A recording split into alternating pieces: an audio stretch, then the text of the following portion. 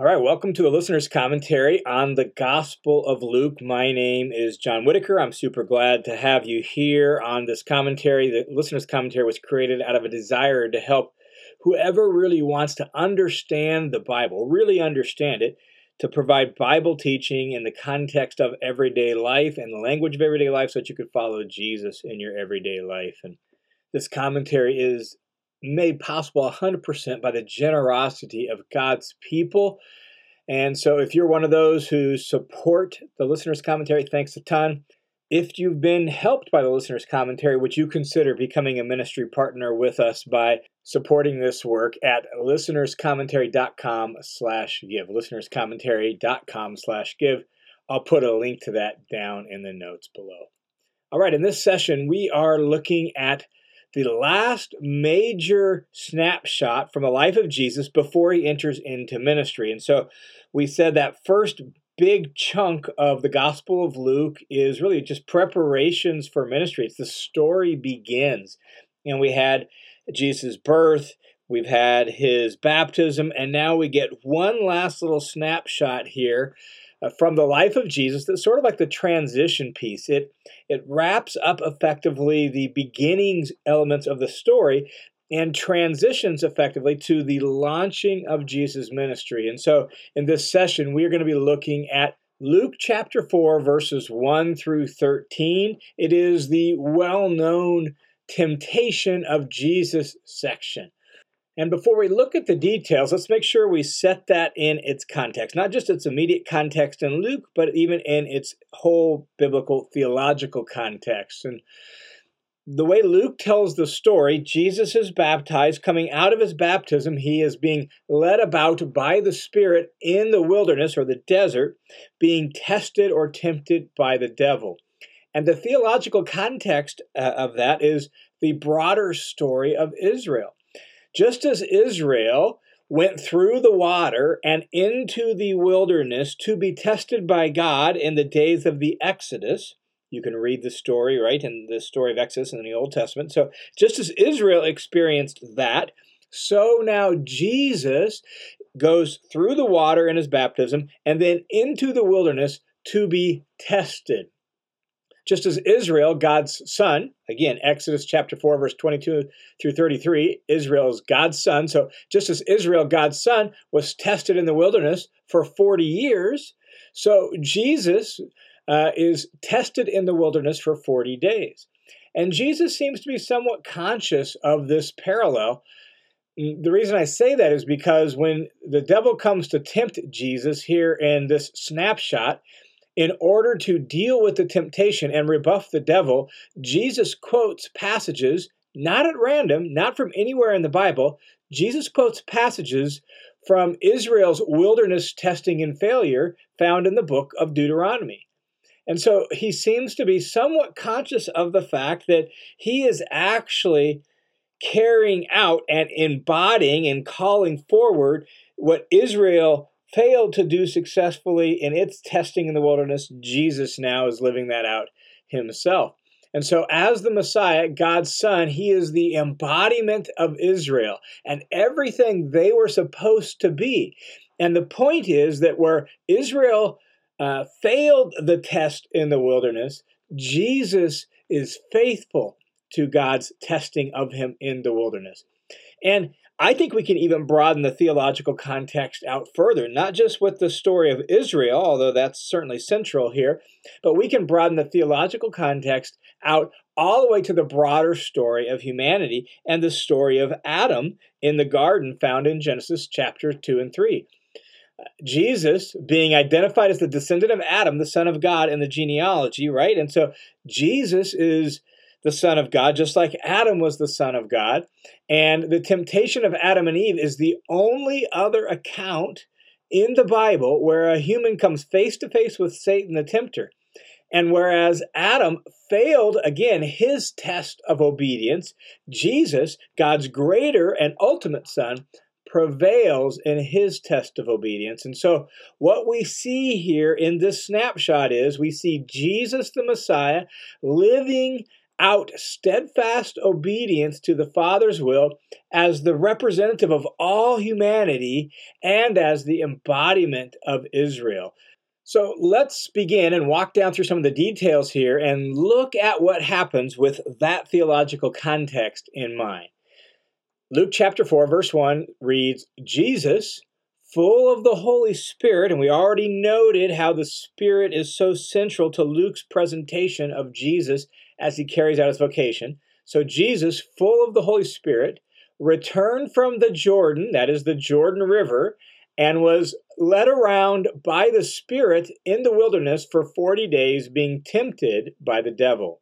And when Luke says the wilderness, you got to picture really most likely the vast Judean wilderness or Judean desert to the east of Jerusalem, near the Jordan River. That's probably where this scene should be pictured as taking place. It's in that Judean wilderness. So if you just Google some pictures of the Judean wilderness, Judean desert, you'll see kind of these barren hills out towards the Dead Sea, out towards the Jordan River, between Jerusalem and there. That's where the scene seems to take place.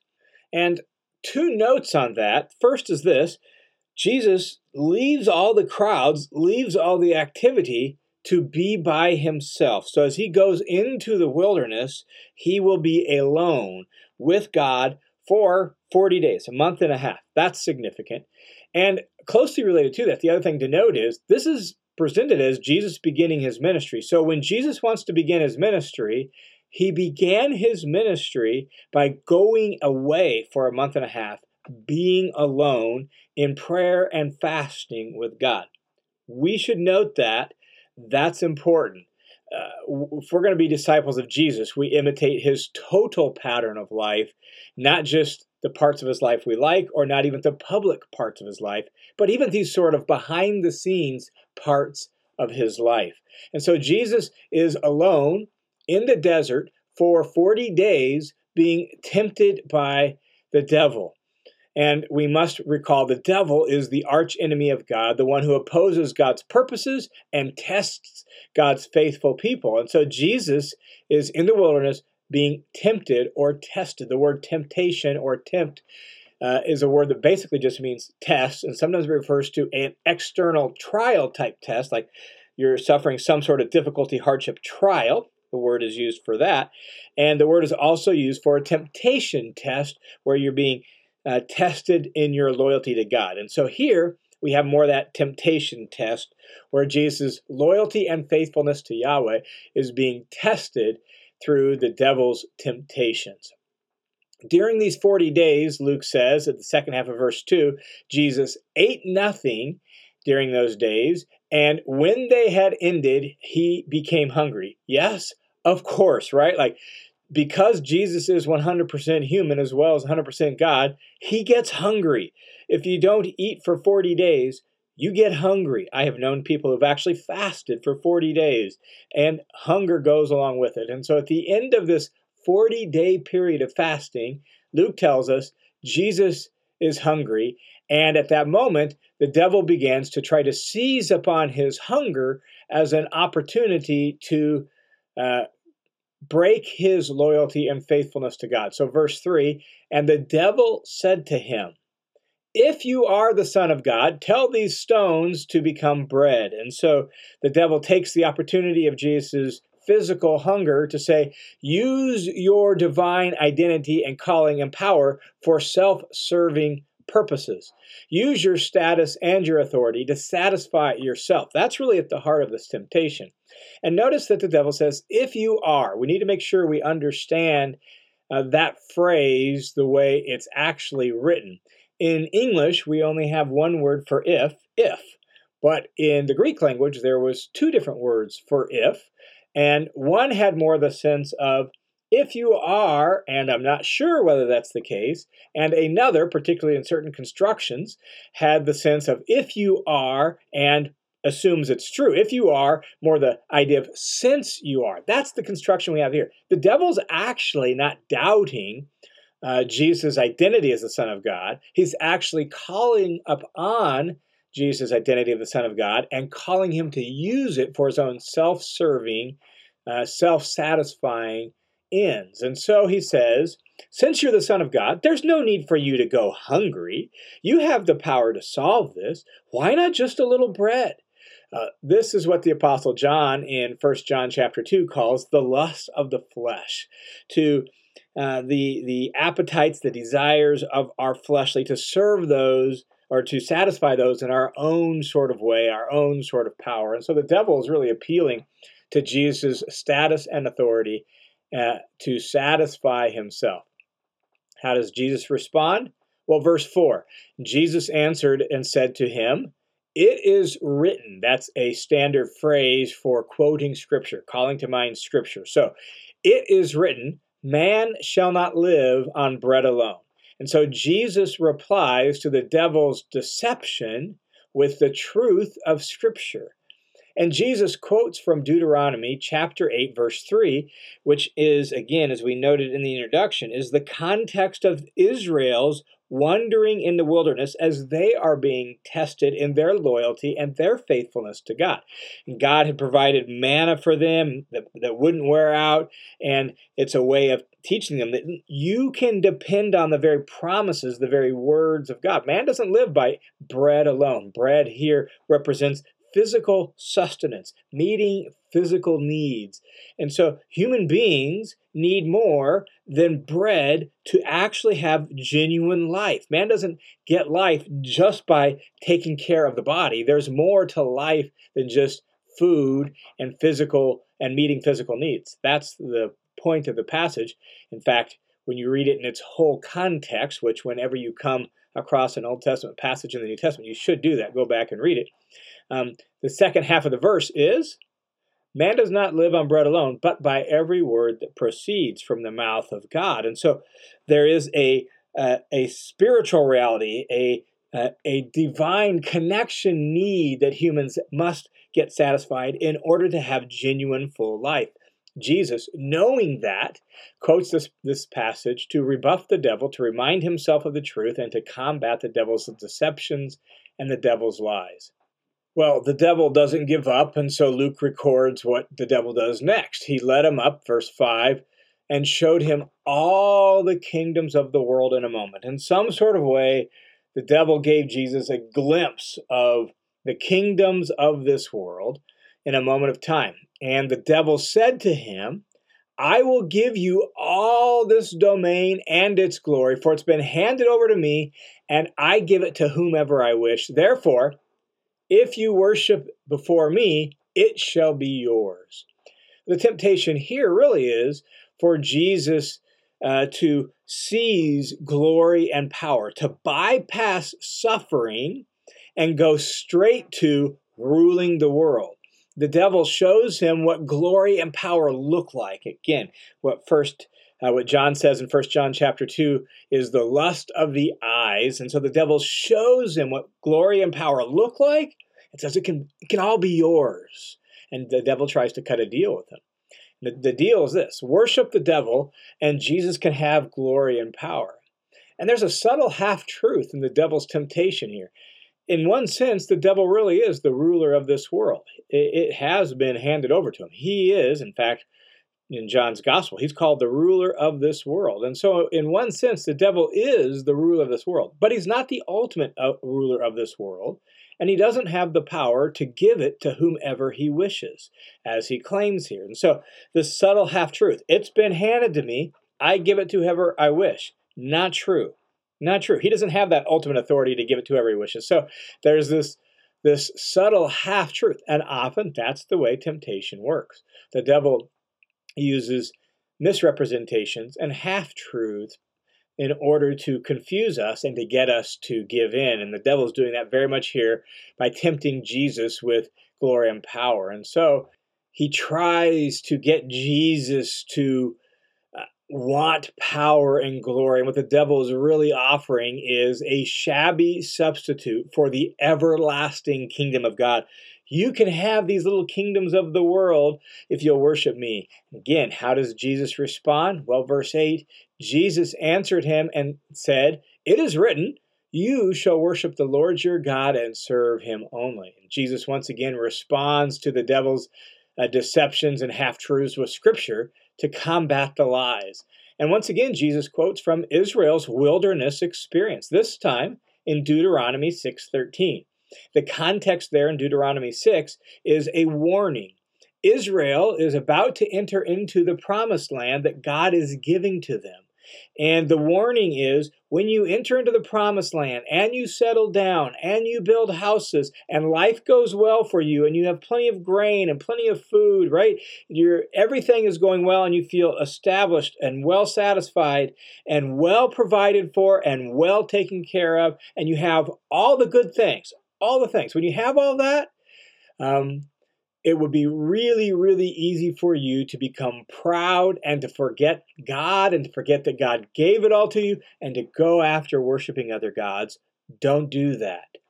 Don't do that. Worship the Lord your God and serve him alone. That's the context here of this passage that Jesus quotes. And so Jesus is really very much in that same situation with this temptation. He recognizes that the devil is tempting him with this idea of, you can have everything. You can have it all. You can have all the things that go with glory and power if you'll just worship me. And Jesus is like, nope, nope. Worship the Lord your God and serve him only. That is the truth. I'm not falling for your tricks.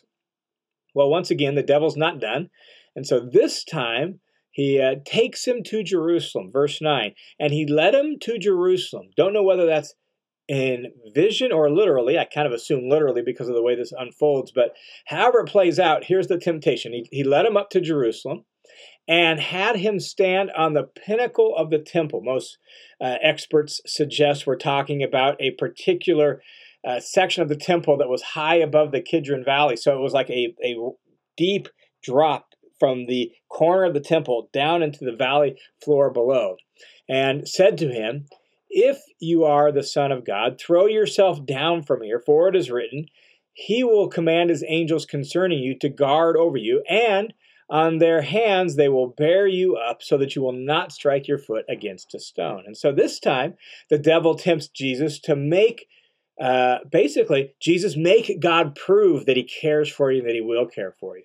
And again, notice, if you are the Son of God, that's the same sense of since you're the Son of God. So since you're the very Son of God, surely God will protect you. Surely God will let no harm come to you, right? And so the devil is tempting Jesus to say, look, since you're God's very own Son, just make sure he's actually going to protect you and make sure no harm comes to you. In fact, the devil even quotes a psalm in an attempt to bolster his temptation, in an attempt to confuse Jesus. He quotes from Psalm 91, verses 11 and 12.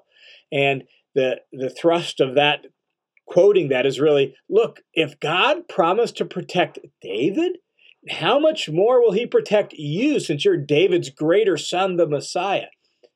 And Jesus answered and said to him, verse 12, it is said, you shall not put the Lord your God to the test. And once again, Jesus quotes Scripture, again from Deuteronomy chapter 6, Israel's wilderness wandering, this time Deuteronomy 6:16. And Jesus seems to really understand the heart of the devil's temptation is testing God. Like, it's not really about whether or not God loves him and whether or not God will care for him. It's about testing God. Will you trust God, or are you going to test God? And so Jesus quotes Deuteronomy 6:16 and says, you know what? I will trust God. Will God keep his word? Will God be faithful to his Son? Jesus refuses to distrust God's goodness and God's faithfulness. He refuses to make God prove himself and prove his care for Jesus. And so quotes Scripture and says, I will not put God to the test. And with that, the devil has been defeated, at least for the time being. And so verse 13 says, when the devil had finished every temptation, these three, presumably, maybe more that aren't recorded, when he had finished every temptation, he left him until an opportune time, until the time was right to try again. The time was right to try to see if he couldn't subvert Jesus' faithfulness and loyalty to God again. But here, at the outset of his ministry, Jesus has proven faithful to God and has succeeded where humanity in the person of Adam failed and where Israel in the wilderness failed. Jesus has obeyed and been faithful to the test and the temptations of the devil. Now, as we just kind of wind down this section, just some reflections for us to think about. There's really quite a bit here for us to reflect on and think about. One simple little reflection just about Jesus himself is the humanity of Jesus. That Jesus, yes, was God in the flesh, but he was God as a human being. And so, as Paul tells us in Philippians chapter 2, he emptied himself. That is, he lowered himself and he took on the form of a human being, even a human being who acted as a servant and suffered the ultimate disgrace in the form of death by crucifixion. He was 100% human. The author of Hebrews puts it like this in Hebrews chapter 2, verses 17 and 18. Therefore, in all things he had to be made like his brothers so that he might become a merciful and faithful high priest in things pertaining to God, to make propitiation, that is, atoning sacrifice for the sins of the people. For since he himself was tempted in that which he suffered, he is able to come to the aid of those who are tempted.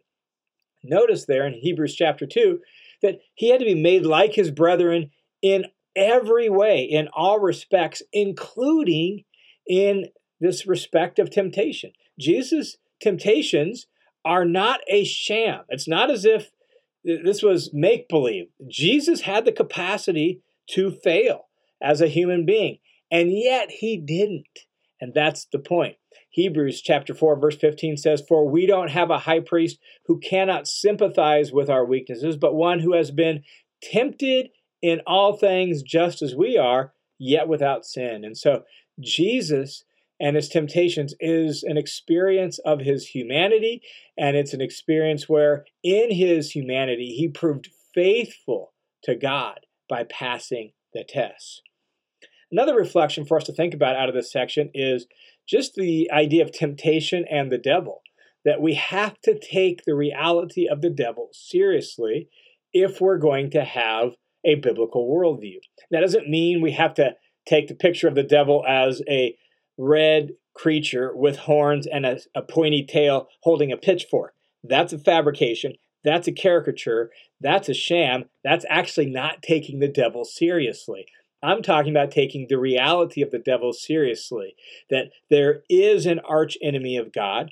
There is a powerful spiritual being who opposes God, who opposes the work of God, and thus who assaults and attacks God's people, and who does so through his various minions and agencies. That there are real evil forces arrayed against God and his purposes and his people. And we have to learn his strategies, and we see examples of them here. Those strategies are described, as I noted in the commentary in 1 John chapter 2, as the lust of the eyes, the lust of the flesh, boastful pride of life. And you really see those three things being played out here. You see the way the devil tempts Adam and Eve in the Genesis 3 account, and we can learn some of his strategies there. That the devil is clever, he's crafty, he's tricky, and he's not just going to, come through the front door and say, "Hey, I'm the devil, you should do wrong." So we, if we're going to be faithful, need to take the devil's existence seriously, and we need to learn the strategies of his attacks so that we can resist them. And what we see in the example of Jesus is terribly important to us, that as disciples of Jesus, we learn from Jesus how to deal with the devil and temptation, and that means the Word of God. We must fill ourselves with it. We must meditate upon it. We must let the story of Scripture saturate the story of our lives. Here's Jesus in Luke chapter 4. Here's Jesus in the wilderness, having fasted for 40 days. He's alone. They didn't have little backpacker Bibles back in Jesus' day. They had huge scrolls in the synagogue. But Jesus is quoting Scripture at will. Why? because he's saturated with it. And he's not quoting it at will randomly. He's quoting it really intentionally from an understanding of his vocation as caring for the story of Israel and where Israel failed in the world. So he's been meditating on the story and meditating on the book of Deuteronomy during these 40 days. He's been meditating on the truth of God. It's in his heart. It's in his mind. He's full of it. And if you're going to be a disciple of Jesus, and I'm going to be a disciple of Jesus, we need to imitate him. That discipleship entails imitation. And Jesus clearly has memorized the Word of God and is full of it, and thus we should do the same. And so the devil's strategies here in this case are derailed by Jesus' humble faith and staunch allegiance to God, as David Garland says, that's embodied in not just this moment of crisis and temptation, that's embodied in his preparation by filling his mind, heart, soul, life with Scripture and with the story of Scripture. And we should do the same. If we want to be successful and faithful to God as Jesus was faithful to God, one of the most important things we can do is saturate our life with Scripture.